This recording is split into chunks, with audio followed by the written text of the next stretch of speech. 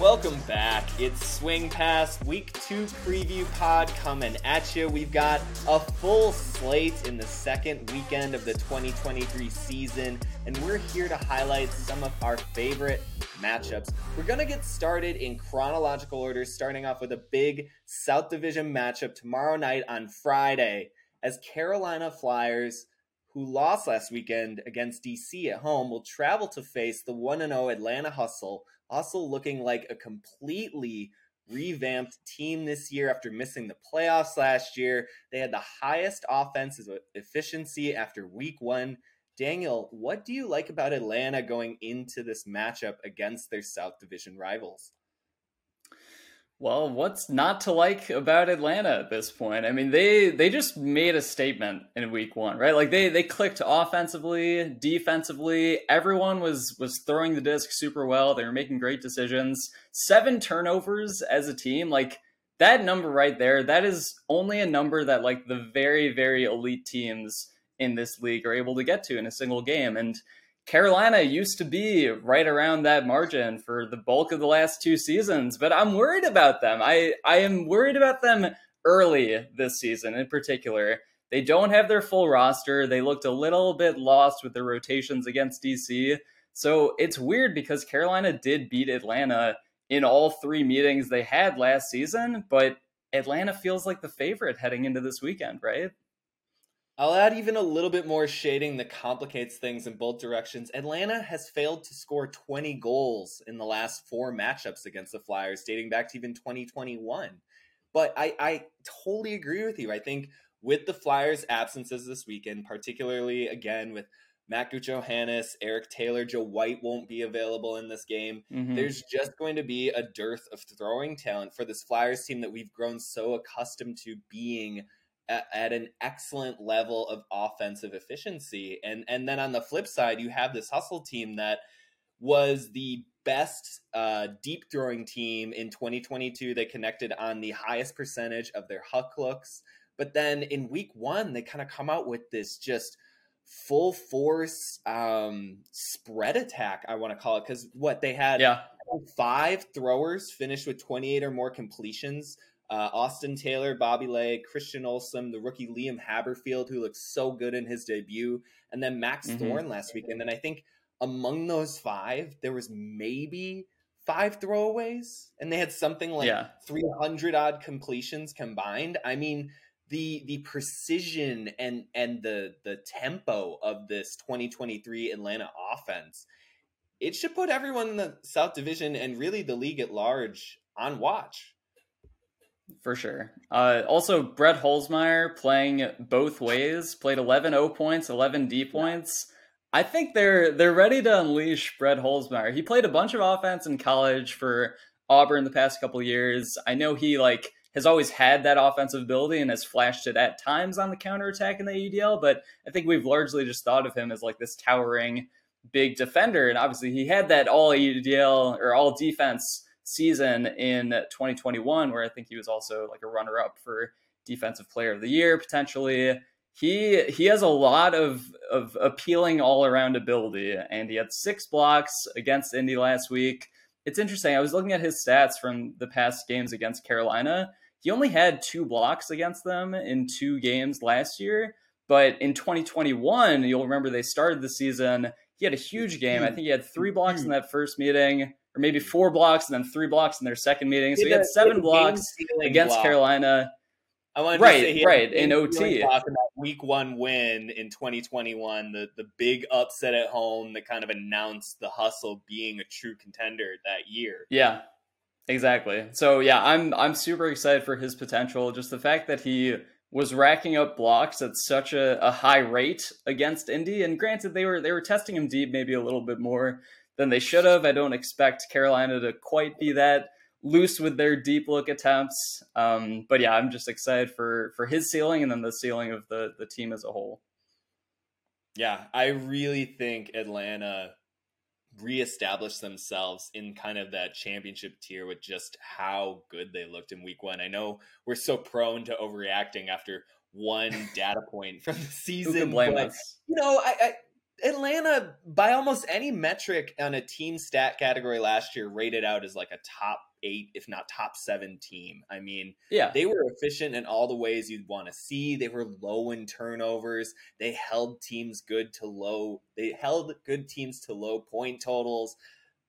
It just felt like they couldn't catch a break in some of those close matchups. And now it's like they come into 2023 and they go, we're not having close matchups. We're just beating you by a margin. And it feels like they might do that against the Flyers. They've got some motivation here after losing the season series, getting swept in the season series last year. And it feels like they have the firepower advantage for the first time maybe ever against the Flyers, right? Like this is kind of one of the first true times where you look at this Atlanta team. They're going to be minus Max Thorne, who was great in his 2023 debut last weekend. But other than that, this is full strength hustle, and they look damn good, man. You know, as much as I look forward to this first of 4 meetings that they have with Carolina in 2023, it just makes me want that later in the season Empire matchup that the Hustle have coming up, right? Like, that's going to be big. Be so fun, bigs, man. Well, but I do think we have to, tentatively pump the brakes on Atlanta because they have been a bit of a roller coaster of a team the past couple seasons, and I think that has been the knock against them. Is like we see them at their ceiling and they look incredible. They look like they can take on literally any team in the league, including New York.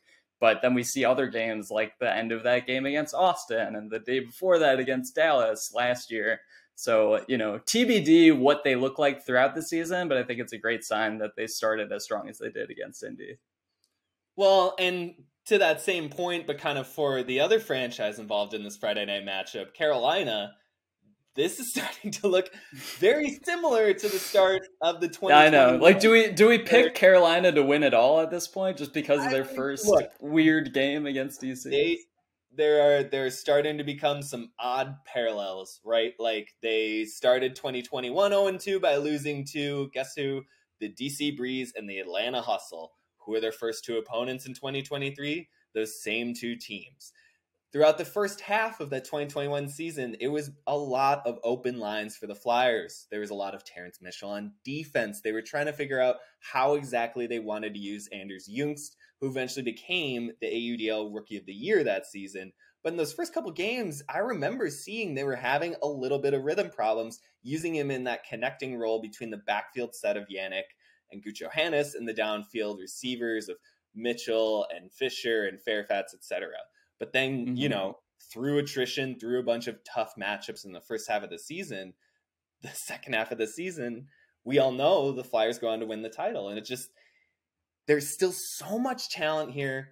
They still tied DC at 15s in the fourth quarter, despite as rocky of a play as they had for the Flyers. They committed 20 turnovers in week 1 this season. They did that once all of last year. But they're still the damn Flyers, man. There's still this team. Yeah. They still have talent. There's still so much that you look on this roster and you go, yep, that works. And you could see that even though it was a little bit more squint to identify it last week than we're used to. A lot more Flyers, squint. But yeah. Right. Like, last year they took so much of the injuries and adjustments to their roster in stride that I think maybe we set our expectations up for them to always have that level of adaptability against any opponent. And I think you just saw in week 1, DC Breeze are a damn good team, and Carolina just didn't quite have the juice in that, but they're going to still, work through all of these rotations and figure out what are best for them. And they have so much talent. I don't want to doubt them. And it does feel like, now I'm starting to talk myself into it. One of those kind of rope-a-dope games for Carolina where, Atlanta has all the advantages. That is kind of one of the times where Carolina starts to win in this regional rivalry that goes back well beyond even AUDL play, right? Like Carolina, Atlanta. That's fair.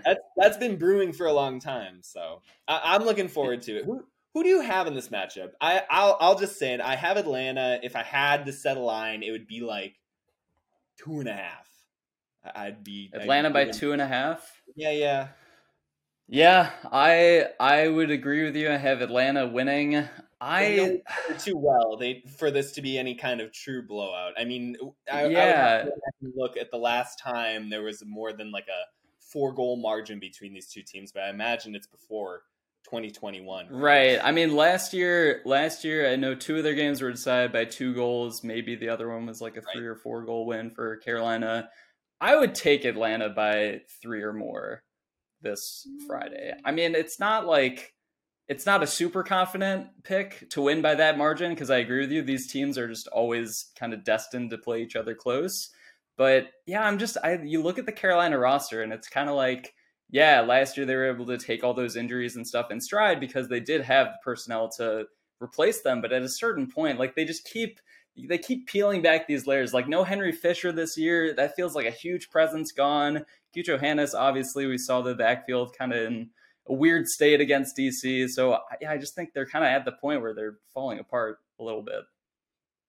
Pawel Janas, man, like his absence, I think, is so accentuated by the style of play. He has been such a Yeah. rock, and it's always one of those things where you and I have wondered, he's one of those players who clearly supersedes his statistical output, and I think last Yeah. week was a real big testament as to what he provides for that team. I just wanted to say one more Definitely. thing. New Atlanta head coach to bench and Jaja.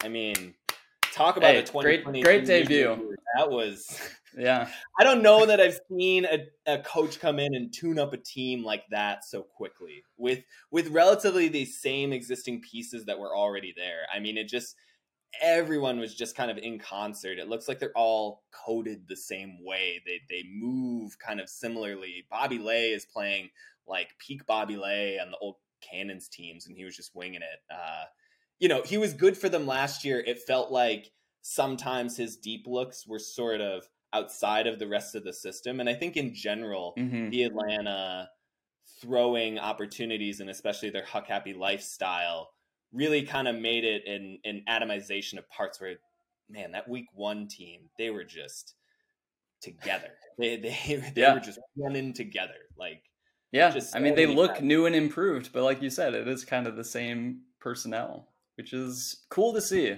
coming into the season. I'm happy for them. A team without the same personnel whatsoever as last year. We get to Big next turnover. this big Saturday night West Division AUDL game of the week. Colorado Summit, last year's divisional champs representing the West at AUDL Championship weekend, will be taking on the new look Los Angeles Aviators. It'll be the debut of Pawel Janas, the league's all-time leader in assists and completions. He will be joined by a number of other offseason signings, including franchise leader in goals and blocks, Sean McDougall, Jason Valley, also coming over from Chicago alongside Pawel Janas, Daniel Brunker, who played for Colorado last year and was so good as a need fit piece in both offensive and defensive roles. He will be debuting for the Aviators this weekend. There's just a lot going on here in this matchup, right? I mean, we've talked before about Giannis's extensive connections to the Summit and the Colorado Ultimate scene. He went to their first ever tryout in 2022 just to kind of participate in it. He's Yep. talked extensively this offseason about one of the things he's most excited about playing in the West Division is getting this at least 2 times a year matchup against Colorado, getting a chance to just set a new, I think, a bullseye on his target board. For so many years, it was his opponents in the Central Division, particularly, I think, for a number of years, the Madison Radicals. Feels like Colorado has sort of filled that antagonist role that I think Giannis uses so well to fuel his great play. This is a battle between the number 3 and the number 8 team in my power rankings. I bumped down LA a little bit this week just because of how strong Salt Lake and Atlanta played. I didn't think necessarily that LA slipped in terms of what I expect from them this year. I think that there's a lot of interesting teams, and I'm waiting to see what this Aviators team has to bring in their debut premiere to this season. They will be without team leader Michael Keoy, as well as their throwing leader from last season and Brandon Van Dusen. Both will be out for this matchup. Meanwhile, Colorado basically brings in a relatively full strength roster. They will be without Alex Mm-hmm. Atkins, who is out with an injury, as well as Calvin Stoughton, who will not be making his rookie debut quite yet. Danny Landisman is still in college. So they're missing a couple of their top end playmakers, but as we've talked extensively with the Summit team, you've still got Jonathan Nethercutt, Jay Frood, Quinn Finer, Cody Spicer, the rating defensive player of the year, 1,000 playmaking defenders. The Summit team stands to be the prohibitive favorites to win the division again this year. Can LA do this? Can LA take advantage of the Summit maybe being a little bit tired-legged, having played San Diego on Friday night? Is there enough of Pawel magic? Is there enough juice to all these changes and sort of the reinvigoration of the LA franchise? What's going on here for you? It's going to require LA's offense to click immediately, quickly and early. Like I'm worried about it because they're not at full strength without Van Dusen, who was kind of like their focal point last year and has been kind of coming up as a super talented player the past few years. Michael Keogh's absence is going to be big too. So yeah, a lot of it is going to hinge on Pawel. And if they structure things like we think they will with Pawel as center handler, as that quarterback, I do think that gives them their best chance of winning, just if you can run the offense through him and just allow him to distribute and facilitate every single possession. But I worry about the ability to like build up the instant chemistry needed to keep pace with a Colorado team as talented as this one. I think the hope for LA is that Colorado, this being the second game of a back-to-back, without those few key pieces on offense, you mentioned Landisman, Atkins, Calvin Stoughton, like they still have Nethercutt, obviously, and they still have Frood, Matt Jackson, Quinn Finer, but like those three guys right there, you know, normally they'd have like 5 or 6 hybrids around Nethercutt. Now they're down to 3 hybrids around Nethercutt. So I do think if those guys are like needed to work a lot in that San Diego game, I could see the Colorado offense potentially getting tired, potentially trying to lean on Nethercutt's arm to like get them quicker possessions and use that deep speed that they have, which could lead to more turnovers. And if Pawel can bring in kind of a new, a low turnover mentality to the LA team, again, easier said than done against this Colorado defense.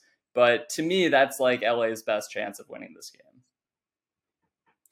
I think last year we spent a lot of time, you know, aptly so, talking about this big play, Nethercutt fueled Summit offense. When I look at this roster this year, the thing that takes my breath away about the Summit team is its defensive playmaking. I mean, it starts at the top with the reigning defensive player of the year in Spicer, and it just goes on from there. Alex Tatum and Matthew Agee were just androids in their rookie season. I mean, if there's a disc in the air, they're going to it. In terms of A to B playmaking ability, there are few better than those two. Let's continue to go on. They had Kai Marshall, who maybe had the best defensive championship weekend ever for Dallas in 2019. He had a 5-block performance in the semifinal. It's hard to think of a more impactful defensive performance from a single individual in a higher caliber game than he had there. He's 6'5", so they add him to Spicer, and it's just the Bash brothers, man. Like, it's such a front to overcome those two bigs. They're both going to be active this weekend. They're going to provide a canopy, and then again, beneath that canopy are cheetahs. It's Agee and Tatum. They added in Noah Kuhlman from Seattle, who has rockets on his shoes. Nicholas Schnuzka will detonate passes in the air. He is an anti-air defense system unto his own. He can play help defense a lot of times because of how intelligent all of the other defenders are around him. They've added in a couple more young, athletic Colorado playmakers, rookies this year in 2023. I hear what you're saying about Pawel's presence being able to stabilize and solidify some of the things the Aviators were working on last year as they were developing as a team. I just worry about those things coming together against what is essentially a demolition squad of the best defensive playmakers out there right now. I mean, I think New York has a better defense. I think that they play together longer. They have a better philosophy. And I think the results kind of speak for themselves there. But in terms of just, hey, do you want to play this defense tonight? I don't know that there's another team out there besides Colorado that would be as intimidating. Like they just they're up they're there. gonna go out there and bruise you. Like they're gonna be no fun. It's gonna be no fun at times to play the Summit defense this year. Do you think Spicer's gonna take the Pawel matchup? He did at championship weekend when Colorado and Chicago played. And Chicago kind of smartly ran Pawel on a rail and ran a lot of the offense away from him and sort of removed Spicer from a lot of his playmaking. He came up with 2 blocks, but they were on swilly reset throws, and at times where the Union had a stable lead. There was one deep shot. I don't remember who. Maybe it was Ross that took a deep shot to Pawel or something. Yeah, they wanted to test Spicer. They tested a Pawel versus Spicer in the deep space. Did not work out. No. I thought that was wonderful strategizing by Chicago. I think that that's still a good matchup for the Summit. I just would like to see how LA uses them. I don't think LA can not use Pawel in the same way that Chicago was able to in that semifinal. I agree. That's why the Van Dusen absence is like huge, because they could maybe get away with not using Pawel. How great would that be? Just the Pawel LA debut. He's just a total decoy, just like hanging out with Spicer, just chatting all game while Van Dusen does his thing on the field. But no, we'll have to wait at least a couple more weeks till see that. So we've heard some rumors that Jason Valley might be switching over, playing some offensive points in this matchup. I wonder if Daniel Brunker's going to get some time. Yeah, I think with how high octane and the specific kinds of players that the Colorado offense can throw at you, I think you need Valley back there. You need Valley on defense. You got to have him taking like one of those top matchups on Colorado's offense. It just feels like he's meant for a Fruit or a Finer. Right? Like what else are you doing there if not putting a Valley or a Brunker on one of those two? Just him on Finer I would like a lot, because Finer might be a little bit more involved in the backfield too, without those kind of more stable and complementary pieces to Nethercutt around. So yeah, I mean, I like Valley's versatility on defense a lot more than I like his offensive ability. But yeah, they're a little shorthanded, so we'll see what happens. We've talked about this matchup a couple of times leading into the season. I think we still both relatively feel the same way, which is that we're excited about LA, but this just feels too soon against a Colorado team that appears a notch above the rest in the West. And we do expect, I think, Pawel to introduce a new kind of disc discipline to LA, sort of bringing in a little bit more Central Division ball. I think it was interesting. Cameron Brock mentioned in your Player Chatter article there wasn't a West Division game in week 1 that didn't feature 35 combined turnovers. That kind of stat, I think, would cause a Pawel Janas type handler to break out into hives. And so I expect that kind of West ball that we've maybe become accustomed to not play in as much to this matchup. And Colorado, to their credit, one of the ways in which they so much separated themselves from the rest of the division last season in the back half was by just continually decreasing their turnovers, continually decreasing their mistakes, and allowing their opponents to beat them, and just being overloaded with ample opportunity that they can obviously convert on. I wonder if for LA, the truest strategy is to just try to limit turnover. I know it becomes so simple, and at the same time I'm saying that, it's like you can't play scared against Colorado, because then they can settle in and start anticipating things. Like you need to keep some amount of field open and accessible, and keep some range in your game. But again, but it's like being disciplined. It's like you can be playing not scared, but also just being disciplined. Like just be smart about taking those deep shots, really. Just like be comfortable taking like 10 to 15 yard gainers, looking off those deep throws, just knowing that you have to value each possession that much more. Because also this Colorado defense on the counterattack, not something you want to deal with either. So no. Tatum again is just really good with the disc off of turnovers. Yeah. Well, Kai Marshall played some offense in Dallas too. Like no one wants to deal with a 6'5" guy running at you full speed. So. I think he scored 40-odd goals in his rookie season in 2016. Did he really? That's a fun stat. Monster, man. He's just a big dude, and he's he's going into a lineup with another group of big dudes. Yeah, Colorado looks like a strong team this year, but I forgot real quick. Connor Olson is also debuting for Colorado, right? And he I don't know was where he's going to fantastic. slot in. I could see him on either offense or defense. I don't know if he's going to have like enough seamless chemistry to fit onto the O line right away, so they might try him on defense. But either way, I mean, he's just like a playmaker, right? So I think he's going to help them too. I don't know that we've seen him at full strength since he had that fantastic 2019 championship weekend with Dallas. I feel like he's been struggling coming back from injuries, cycling in and out of playing time, but you're absolutely correct. If he finds a home somewhere on this Summit roster, be it offense or defense, like that kid can play. Like he just goes out there and makes plays. Yeah. He's got great throws. He had the longest throw of the 2019 season. It was actually, I think, in the semifinal game. Right. He had that huge IO rip against San Diego.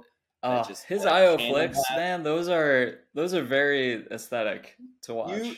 You were just saying not too long ago that this Colorado team might be lacking a couple hybrids, and it's like, oh, right, I forgot. Well, I don't know. I know. Right. I just with how well oiled of a machine their offense was last year. I don't know if Olsen fits right in as a newcomer to this team, but I wouldn't put it past them or him to like be a seamless fit in this offense as well. Yeah. There's a lot of guys he's played with before also, and Matt Jackson and Jay Fruit. So like, same guys.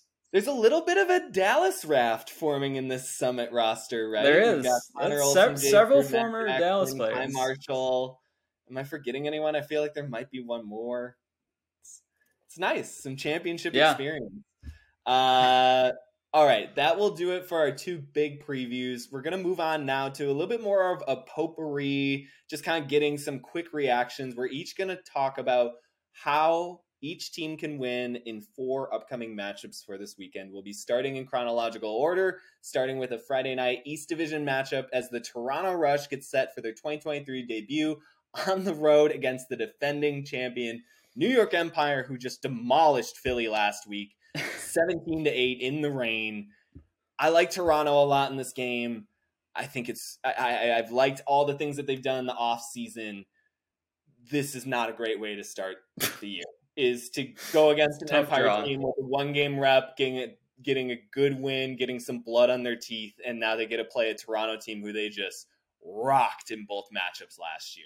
I mean, like I wrote about in my power rankings, Toronto had to watch a little bit of that Philly game and go, oh, yeah, that was just like when we got doused 25-8 against New York last year. I mean, the Empire can just roll up and wallop teams. And again, it's that D-line.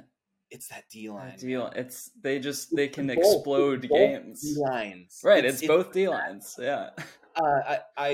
Matt Stevens, I was talking with him, player and GM for New York, and I think he said that the D2 line that they run, which is kind of like what they run without their stars of Marcus Brownlee, Ben Katz, John Randolph, it's kind of the other guys. They were like 8 of 9 on defensive break opportunities, I think, or something. Yeah. The Dross just turned into swamp creatures in the rain. The Dross destroyed in that game. Yeah. Well, yeah, it's muck. If you want a rock fight, you go get the Dross, man. Oh, yeah.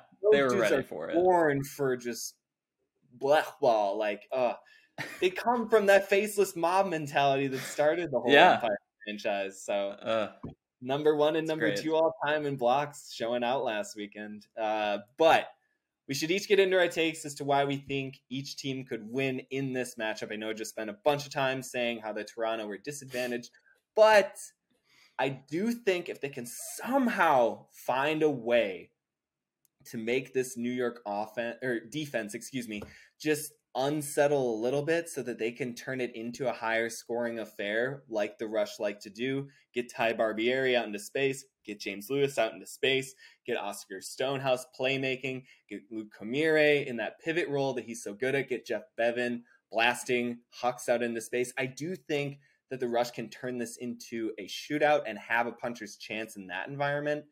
On the flip side, if I'm the Empire, this game plan that they've been rolling out effectively since the start of championship weekend, where the offense just plays some of the most boring possessions and the defense just kind of feeds an opposing team's offense into a wood chipper feet first. Like, that works out really well for them right now. Just kind of taking the legs from their opponent slowly, and then the second half just opening it up. And I think for New York, it's just playing the exact same way they did last week, where they know they're better.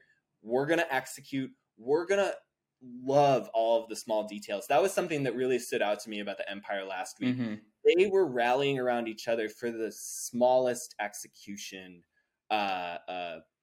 plays. Just getting a hand block, running to the right spot, cutting off a throw, communicating correctly. Like, they were just in it. And I think that is something that opponents need to take mindful of, is that this New York team isn't just about making highlights anymore. In fact, they're kind of going the opposite way. They're just paying attention to the process, and the devil is in the details. And like, that is sort of the next level of dynasty, right? Like, they just love all of that intricate stuff. And so anyways, that's a rambling tangent, but I think New York just needs to keep doing that, right? Like, they just need to be who they are at this point. Yep. There's nothing special to say about New York that they haven't already shown on the field. Yeah, no, I don't have much to add. Right, Toronto, my mind goes back to that game they played against DC, which granted was in Toronto. They seem to hit another level at home for whatever reason last year. Maybe they'll do the same thing this year. It doesn't bode well for their week 2 road trip this weekend. But yeah, I mean, that game against DC, it was just like offenses trading scores. Like, somehow Toronto had it in them to play like whatever, a 10 turnover game. And yeah, that's going to be their only shot if they're just clicking offensively from the start, going blow for blow with New York. And yeah, I don't see it happening personally, but that would be the route to winning this game. And for New York, right, I think on D-line, they have to like match the boringness of the counterattack with their O-line's boringness. Like, no need to like take crazy deep shots right off of turnovers. Like, you don't really have to exaggerate the fast break nature of defense, but take what's there. And like, I just think they have enough talent on this team on both sides of the disc to kind of just play their game and do what they need to get this win. Yeah. Oliver Chartok too. They get another just gigantic defender to throw out there. They didn't need another one, but they got one anyway. So no, he looks like another Babbitt right now. Like, he put on some bulk this offseason. That boy is hard to move like an oak tree. Like, that unfair, man. They already got Benya, Antoine Davis, Marquez Brownlee. They've got size. Yeah. They know Jeff Babbitt. Anyways, yeah. Let's move on to the other Friday night matchup. The actual first game in Colorado's SoCal road trip at San Diego. San Diego, of course, taking the only regular season game from the Summit last season, but Growlers did lose a substantial amount of players in the offseason, so we are anticipating the Summit to come out with a show of force in their 2023 debut. I think in this game, they just need to, kind of as I was talking about in the Game of the Week matchup, play up defensively. I don't think that San Diego, for as good as Paul Alley is, for as good as Travis Dunn is, for as solid as Kyle Rubin has been the past 2 seasons for this team, I don't know that they have enough to overcome the kinds of defensive coverage players that the Summit can throw at you. I think that Kai Marshall and Cody Spicer are going to be answers for Paul Alley and Travis Dunn, about as good as you can have. And then from there, it feels like Colorado is just going to have a lot of advantages in one-on-one matchups. So I think the Summit just need to go out there and run on defense. I don't think too much about their offense. I think they just need to go out there and get takeaways and just kind of swell up their defensive break opportunities, because I expect a little bit of a blowout in this. And then for San Diego, I think they need a similar game plan as last year. I think they need to make it really hard for the Summit to score breaks. And I think they're just going to need gigantic games from Lally and Dunn. Similar to last year. What Dunn have? Like 800 total yards. He had 8 assists or something. Lally had upwards of 70 completions. Yeah. They were just workhorses. And Growlers are going to need it again. Yeah, I think with Colorado, I'm with you. Like, their defense, I think, should define this road trip for them, right? Like, if they play the way defensively that we think they can against both San Diego and LA, they shouldn't really have any problems. I do think that San Diego might have an opening if I mean, similar with and I don't know if I talked about this with LA, but with San Diego's D line, if Nethercutt is launching the disc maybe a bit too much and turning the disc over a little bit too freely, if their D line can be efficient with their break opportunities, then I do think, it's also like there's an asterisk. Yes, Travis Dunn and Paul Lally still have to have a good enough games on offense to like keep their offense, within striking distance to Colorado. But I do look at the San Diego D line, and I'm kind of like, if they can kind of have a new somewhat of a faceless mob identity of their own and really key in on converting break opportunities, especially if they're able to get, I don't know, like something like 10 break opportunities potentially, I think that could keep them in this game and potentially be enough to pull out the win. But I would agree with you in that I would heavily favor Colorado in this game, probably by like, I don't know, 5.5, 6.5 goals. That feels like a lot, but is that too much?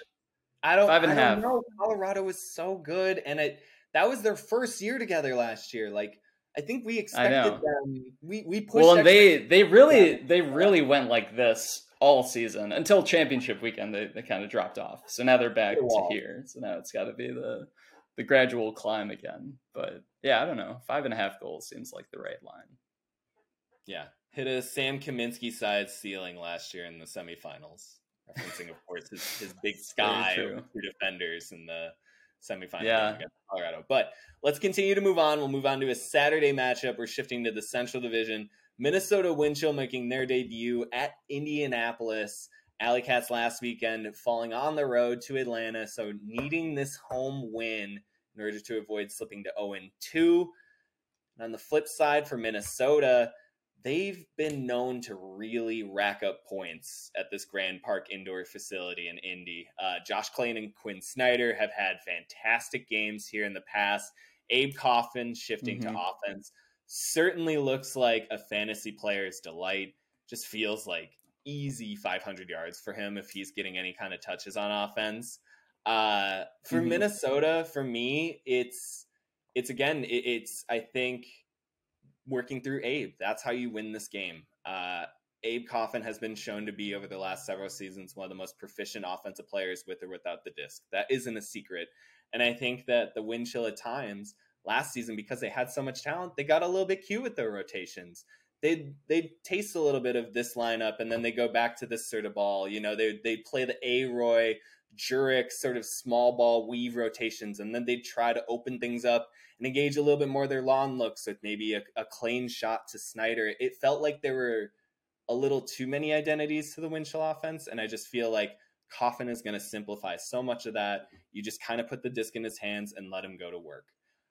For Indy, I think it's sort of learning all the mistakes that they made last week, right? Which was way too many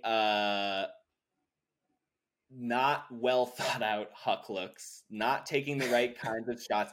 Indianapolis was second in the league last year in huck completion rate. That did not look like the same team. It did not look like it. Just letting rip into whatever coverage was down there. I think Minnesota similarly has some bigger athletes in Jimmy Kittleson and Colin Berry that can really make those huck looks problematic, even in indoors where throwers can control so much of the shape and velocity on their throws. The Wind Chill have good playmakers on the disc. Dylan DeClercq, too, has been one of the best takeaway artists over the past several seasons. So I think Indy needs to be more discerning with their looks, and I think they need to get back more towards what works for them, which is swinging the disc sideline to sideline and trusting that when they get close to the goal, they've got the greatest finisher of all time in Cameron Brock, and they just need to, similar to Minnesota, simplify things. They know what works in their offense. They know where to take shots from. They know how to get Keegan North and Levi Jacobs into their hot spots. Use those things, abuse them at times. I don't think, for as well as these two teams know each other, you don't got to be cute with it. There isn't going to be some magic trick you can pull to fool these opponents. You play 3 to 4 times a year, every year for the past half decade, So I think both teams just need to come out and kind of perform to their strengths, and whichever team can sort of, I know it's sort of trite, disable the other team's strength sooner, I think is going to have a clear advantage here, because in this Grand Park environment, it's all about getting to that kind of top end offensive rhythm and then just clicking there, right? Like just starting to hit kind of like the combo meter and getting to like 26 points scored or something. Yeah. No, I totally agree. I mean, it's going to be an offense driven game. I would set the over under for point total at like 48, probably like a 25-25 game ish. I was just sounds right. Yeah, I mean, maybe fit like, I don't know. I mean, I think we didn't get 50 last weekend, but I think their last game though 25 in this park, like was it 2019 or 20? What was the Klain to Quinn Snyder just like shootout fest? Yeah, was it 2019? And that game I feel like was, I don't know, like 26 to something. That was like game. 50 plus points. It was like 28. Something. Yeah. So right. I mean, similarly, I'm laser focused on the backfield of Minnesota, just like how it looks without Andrew Roy. Josh Klain, Abe Coffin presumably are going to be the drivers of this offense now. Does Klain kind of step back into that main quarterback shooter role, or is it just like a new look offense more structured around Abe Coffin, like you were saying? So I'm curious to see like how those guys fit in, but I do think Klain is going to be launching the disc, and Abe is capable of those throws too. So Minnesota deep game, especially hucking to Quinn Snyder on the receiving end, is going to be key. And then with Indianapolis, right, it's those. Should I try naming all of them? It's the Cameron Brock, Levi Jacobs, Carpenter, Rick Gross, Keegan North. Who would I forget? It's that core of vets that are there every single year. It's like they have to get in rhythm and stay in rhythm, and they're fully capable of doing that. This is like it's their home turf. They love this indoor environment. We've seen Keegan North go off in these games before, but you know, I think they can also get a little bit. I don't know. Their ability to close out games late, I think, has been a question mark for them the past couple seasons. Like last year, they had 1-goal losses to both Madison and Chicago in Indy, where they were like playing super well all game, but then kind of fell apart. Obviously, they started to change the narrative in that second meeting with Madison at Breeze Stevens Field. But I don't know. There's still something about this Indy team where I'm like, can they solidify an identity as a team that can really close out opponents, especially at home? So I think that could be key as well, because I do expect this to be a super close game really throughout. Yeah. Well, let's continue to move on. We've got one final matchup just to kind of tussle with. Sunday's only game, Philadelphia Phoenix at the DC Breeze. Breeze, of course, sweeping the season series last year 3-0, but the first two games came down to the final possession. The Breeze were contending with the Phoenix in the first half of their first round playoff game in 2022, but they put them away pretty handily in the second half. Breeze, of course, looking so good in their 2023 season debut last weekend. They will now have their home opener on Sunday. Philly, meanwhile, is looking to pick up the pieces after getting obliterated by Empire on the road. They now face the second toughest team ostensibly in the league in their second game of the season. No one has started this year with a harder schedule than the Phoenix, but this is kind of what they asked for, right? They wanted the big test at the top of this division, and boy, are they getting it. They're getting it. I think for Philly to win, they have to diversify their attack. They looked frustrated and without resolve in the rain last weekend when they couldn't engage those deep looks that they like so well. They didn't want to swing the disc at times, quite frankly. It wasn't what they wanted to do, and I think they need to be a little bit more patient in getting into the looks that they like. I think they almost came out like they wanted to play an NBA Jam style of Ultimate last weekend, where they just expect kind of, 1 to 2 connections to really work out for them that they use a lot of times. The Mott to Pollard, the Pollard to Martin, the Alex Thorne to any number of people downfield. But I think it really takes more of a concert between their pieces. And so I think if Philly can get back to a more distributive and spread attack and not rely on the long ball, they will have a chance once again against the Breeze, who they've shown to play up against the past season or so. For the Breeze, I think you got to kind of rope-a-dope Philly again. I think that they did that in the playoff game. I think they said, okay, look, you can just huck it over the top. Look at all these hucks in the first half. Wow, look at you, big huck boy. Like, just completing all these deep throws. And then in the second half, they kind of just shut off the hose. They just stopped letting Philly attack over the top. They started dropping Musa Ja back more. They started just being a little bit more aware. And you could see, once again, Philly didn't have a whole bunch of secondary options to go to once those deep hucks weren't connecting anymore.